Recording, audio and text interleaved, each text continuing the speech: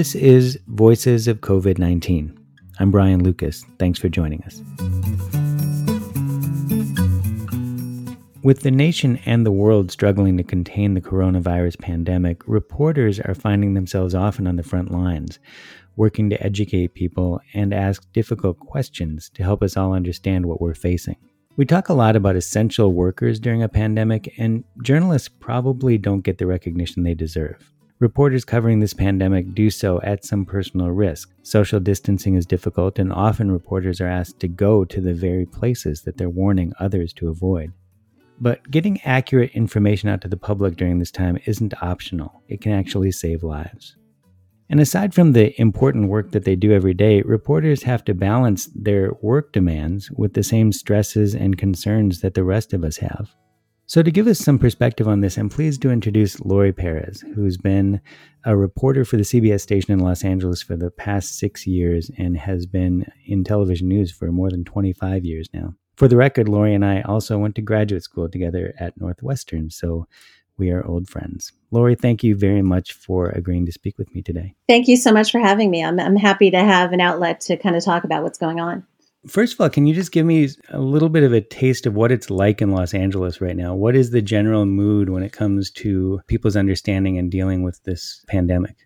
As far as I can see, even in my personal life, as well as when I'm out for work, people do seem to be taking it seriously. When I go to the grocery store, people are suited up. People are wearing masks. People are wearing gloves. I see people sanitizing the grocery carts and the baskets, and the grocery stores are being careful about how many people they let in at a time. And I see people doing physical distancing, and the same thing when I'm out and about for work. I think people are very conscious of how close they are to each other and trying to respect each other's boundaries.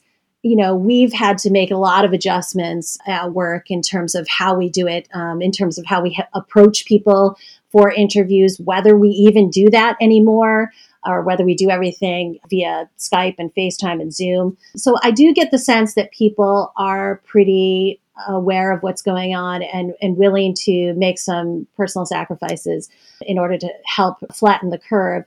That being said, I also notice, and maybe this is just, my age showing, but I worry at the number of young people that I do see walking about in groups, biking in groups, who seem to still be gathering together in their time off and it's this unexpected time off that we have. And it worries me, frankly, when I see them. Right before the Minnesota went into lockdown, I made a trip to Costco, and I remember going in there and I could feel desperation in the air. There was a different mood among the shoppers that day. Have you experienced that in Los Angeles? Yeah. Was there a moment when you all of a sudden notice, hey, things are different today than they were yesterday? That's a really good point. I do think I've noticed that. I think that here in Los Angeles, what I've noticed is that people seem to be more focused and serious, even when they're doing something as mundane as standing in the line to get into the grocery store or standing in the line to get into the farmer's market. I covered a story at the farmer's market the other weekend, and especially in LA, farmers markets on the weekends are big social gatherings. Everyone goes there with their kids and their pets and their friends. And it's a really lively, fun thing to do every weekend. And this past weekend when I was there, there was none of that air of levity. It was completely, I'm in line. I need to get produce. I need to get eggs. It was just so evident, especially in Los Angeles, where, people love being outdoors and they love supporting local businesses. I think you could just really sense that there was a shift in the tone of, okay, the farmer's market, while it's a fun social place to be, now it's going to be another one of our lifelines where we get the things that we are going to need in order to survive this outbreak. You talked about going out as a reporter and maybe changing the way that you approach gathering news and telling stories. Can you talk a little bit more about that? How do you social distance when your job is to be out in the community?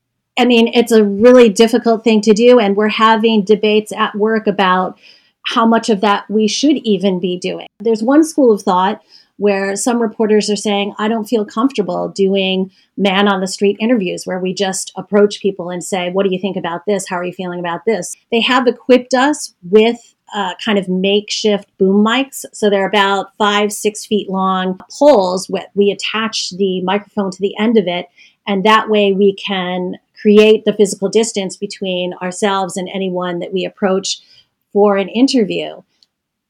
But some people don't even feel comfortable doing that. So we have turned a lot, when we can, to using online services like Zoom, FaceTime, Skype, so that we don't actually have to come into contact with anybody. But, on a story like this, where understanding how the average person is feeling or how it's affecting them, what are their fears, what are their concerns, what are their questions. I mean, it's so vital that we have their input. So that's very difficult to do when we're also trying to maintain social distance. So it's still something that we're working out, frankly, because we don't want to put other people at risk either. It's been difficult. I mean, even getting into the truck every day. So right now, we are not permitted to go to the CBS lot. Now we're driving separately, and then we're really trying to limit the time that we have in the vans together. It's been a challenge trying to coordinate all of that, and still do the job that we need to do. By definition, you're being exposed every day to the ways that this pandemic affects people's lives, the real ways. Are there moments and stories that you've covered that have made a particular impression on you and driven home just how big of a deal this is? There have been. I mean, twice now I've had to work on a Sunday where we've kind of highlighted the ways that churches in particular have had to adapt during this time, and they've gone to online services and TV services to continue reaching the faithful. So I was in a church in Glendale, and an older couple came up to the church. I guess they had not realized that there would not be in-person services. And they were just so upset that they could not get into the church and could not attend services because they had a very personal and particular cause that they were turning to their faith for. And to see how heartbroken they were and just how disappointed they were that they were not going to be able to join in fellowship and to feel the comfort of that church around them at the time when they needed it most, I think, to me, really struck me in how this was affecting people in so many different ways. And, it broke my heart too, because I could just see that the things that people do, that they rely on, were just not going to be there for them in the same way. And it was really, it was really sad for me to witness that. Was there a moment when you were covering a story perhaps, or even just in your day-to-day life, when all of a sudden you thought to yourself, wait a second, this is different. This is different than other viruses or outbreaks that I've covered? Well, I think the thing for me, I covered politics for many years on the East Coast. I had a political talk show. So I've been around politicians a lot. And I know they always have talking points, is what I'll say. There have been very few times when I've been around politicians who I've really seen rattled. And I could, you can see that look in their eyes. The 2 times prior to this that I felt that were when I was covering 9/11, when I was covering the Sandy Hook shooting, and then again when I've been covering this. You can sense in the way that they're speaking and in the way that they look that they're rattled, which is a perfectly human emotion. But I think that's when I first started to think to myself, okay, this is beyond anything that we've had before. So that's a really awful trifecta of stories you just mentioned: 9/11, Sandy Hook, and coronavirus. Yeah. How does covering those types of things compare? And does covering one prepare you better for the next, or are these just totally different animals each time? That's a good question. I wish that it did. I wish that I could say that it did prepare me for the next, but it just doesn't seem to be. And the older that I get and the more that I cover them, the more they affect me. I've mentioned to people, all of the networks that I've worked with have been great in terms of offering assistance to reporters afterwards, or even during coverage to make sure that your mental health is okay and that you have someone to talk to. And, probably like a lot of people, I have not taken advantage of it. And I certainly can tell at times that I should have. Unless I'm covering a story about 9/11, I can't watch any coverage of it.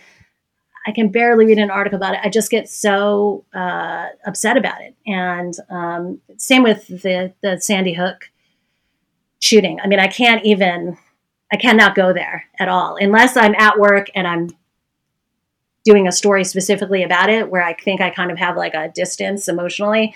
And I think that I'll probably sense that with this after, but now that I'm in the thick of it, I'm just kind of doing it. I'm just kind of going, doing it. There might be a point afterwards where I kind of sense, all the people that I've talked to, all the people that have told me the ways that it's affected them. I think that will all come back to me and I'll have to process that afterwards. One of the interesting things I think about being a reporter on a story like this is that one of the pieces of advice that mental health providers often give is to take a break from the news, right? People can watch the news 24 hours a day and they can get obsessed with this and it can take them down a rabbit hole and it can really affect your mental health. Well, that's not as much of an option for you because you have to be paying attention all the time and you are reporting the news and you are immersed in this all the time. What can you do and what do you try to do to take care of yourself and take care of your own mental health as you go through something like this? I mean, I try to do exactly that. I mean, there does get to a point where I just say, even to my husband, I say, okay, enough. Okay, we got to turn off all of the news coverage that we're watching on TV. I have to stop looking at Twitter and, all the other social media about this. I mean, there just comes to a point where you like literally have to say, we're going to step away from TV and the computer and we're going to just hang out. We're going to play cards. We're going to fix dinner. We're just going to have a conversation. We're going to avoid all COVID-19 conversation for the next couple of hours just so that we get a break from it. And that's what I try to do. I just, I try to call friends or family and it's difficult, but I try to talk about things not related to this outbreak, just so that it does not consume me as much as it could. Because you're right, especially because we don't have as much access to, my coworkers being at the station and being at the lot, exchanging ideas because we're kind of on our own. I feel extra pressure to make sure that I'm up on everything. So I'm constantly reading articles and watching every press conference that's streaming and watching on TV just to make sure that I'm up to date. And, it can be overwhelming at times. So I think for me, I just try to literally just step away from it all and just do anything else. One of the things that people like about being a reporter is that you get to meet people and you get to learn these stories and you get to tell stories, but these stories are tough to tell. And so you're dealing with the stress of that and you're dealing with the same stress that all of us are dealing with as well, right? So my general concern about my health and the health of my family and the health of my friends and where is this going? Mm-hmm. You have all of that too. And you have all of these other stories swirling around in your head that you are actively covering. Mm-hmm. How do you deal with that? It's difficult. I mean, I think even today I was having conversations with some of my coworkers about, so now, right, there's this new debate about are we really all supposed to be wearing masks at all times or are we not supposed to be? Because when we go out, I'm out and about exposing myself every day that I go out to work. Meanwhile, my husband is here. He's been quarantined or, isolating for the past, since March 10th. So my thoughts every day are, should I wear a mask now? Should I not wear a mask now? The person I'm talking to is not wearing a mask or they are wearing a mask. Does that indicate that they are already sick or they already feeling sick? Just trying to balance all of our personal health concerns with still trying to get out to do the job is difficult. And it's always in the back of my mind of what am I bringing home? What am I going to expose, my husband to? It's a conversation that all of us are having. How much more do we work? I mean, some people are actually considering should I cut back on the number of days that I'm working or should I work at all? Particularly people who have children or people in their homes who have underlying conditions. It's difficult. It's difficult. Are there elements of this story that you think are not getting enough attention? I can't say that I do. I mean, I think that we just need to keep the pressure up, though, on the needs of the states and the needs of hospitals. You know, I mean, people might be tired of hearing it, but I think that we just need to keep that up to let people know what exactly are the real needs and concerns of the people who are on the front lines, because that's what's going to save us. That's what's going to save our lives. Even though it's received a lot of attention, maybe something that falls into that category is people just don't understand that personal protective equipment is the front line of this, and that respirators mean life or death. You know, that the access to this equipment is not theoretical, that it's actual. And I know you've been saying that, and there have been reports on that, but it's hard for people to really understand that, I think. Yeah, I mean, I think one thing that even I've learned throughout this is I guess I was not aware of how many respirators and how much of this kind of equipment each hospital has. I mean, it never occurred to me a certain hospital only might have X number of respirators. I mean, obviously we've never had the demand that we have at this moment, but it was pretty shocking to me to know how limited they actually are in LA County. You know, I mean, this is a major metropolitan area. And, you know, it's been really eye-opening to see as this area has really struggled to obtain the equipment that they know that they need. I mean, I think we all need to think about that in the future. By all accounts, this is going to be a marathon, not a sprint, and that we're, by many measures, still at the beginning, or hopefully maybe late beginning. What do you say to people who may have social distancing fatigue already? And how do you avoid pushing them over the edge, but still helping them understand the gravity and the significance of what we're trying to do here? You have to think about people in your own lives. I mean, maybe it seems distant if you don't know someone or if you're not related to someone who has tested positive. But I mean, you have to look at the numbers, and we have to, I think once we get firmer numbers, for example, here in LA, about that show how physical distancing has been effective. And maybe then they will think twice about, well, I'm just going to meet my neighbor and we're going to walk our dogs together. Or I'm just going to pop over there and have, you know, a cup of coffee with them at the kitchen table. I mean, I don't know. I mean, I would hate to think that you would have to be personally affected by it before you would take this as seriously as you need to. But, you know, I think we just need to keep putting the message out there that distancing is going to save lives, and it might save your own life. And finally, I like to look forward and maybe have a vision of hope to come out of all of this. What is your hope for what a post-COVID world looks like and how this will end up? I mean, this has been said so many times, but I hope that we all understand that we can't take things for granted. I mean, certainly, first and foremost, our health.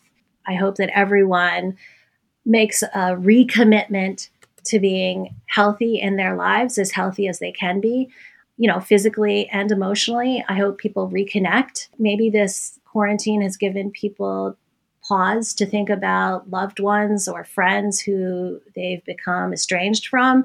I hope maybe they reconnect and realize that in our lives, that what matters most is each other and the relationships that we have, and, you know, not things that we possess, and, you know, all of the beautiful things that it's nice to have are just not important in the end. That in the end, it's going to be the people that you have in your life that you're quarantined with and the people that you can't see when you're quarantined. Well, Lori, I am thankful for you and for the work that you're doing, for your friendship over all these years, and for you taking the time to speak with me today. Thank you so much. Likewise. Thank you, Brian, for giving me an opportunity. Voices of COVID-19 is an attempt to document the thoughts and feelings of people who are perhaps outside the limelight to get personal reflections on how a pandemic impacts all of our lives. Please subscribe to this podcast and join us for our next episode, where we'll hear an international perspective from a resident in Paris who is dealing with social distancing and lockdowns, and who has also seen this issue from a different perspective as a caregiver for her husband who was diagnosed with COVID-19. If you know of someone who might make a good guest on this podcast, please send them to me at brian@truevoicecommunications.com. Thanks for listening. Stay safe and stay separate, and we'll get through this together.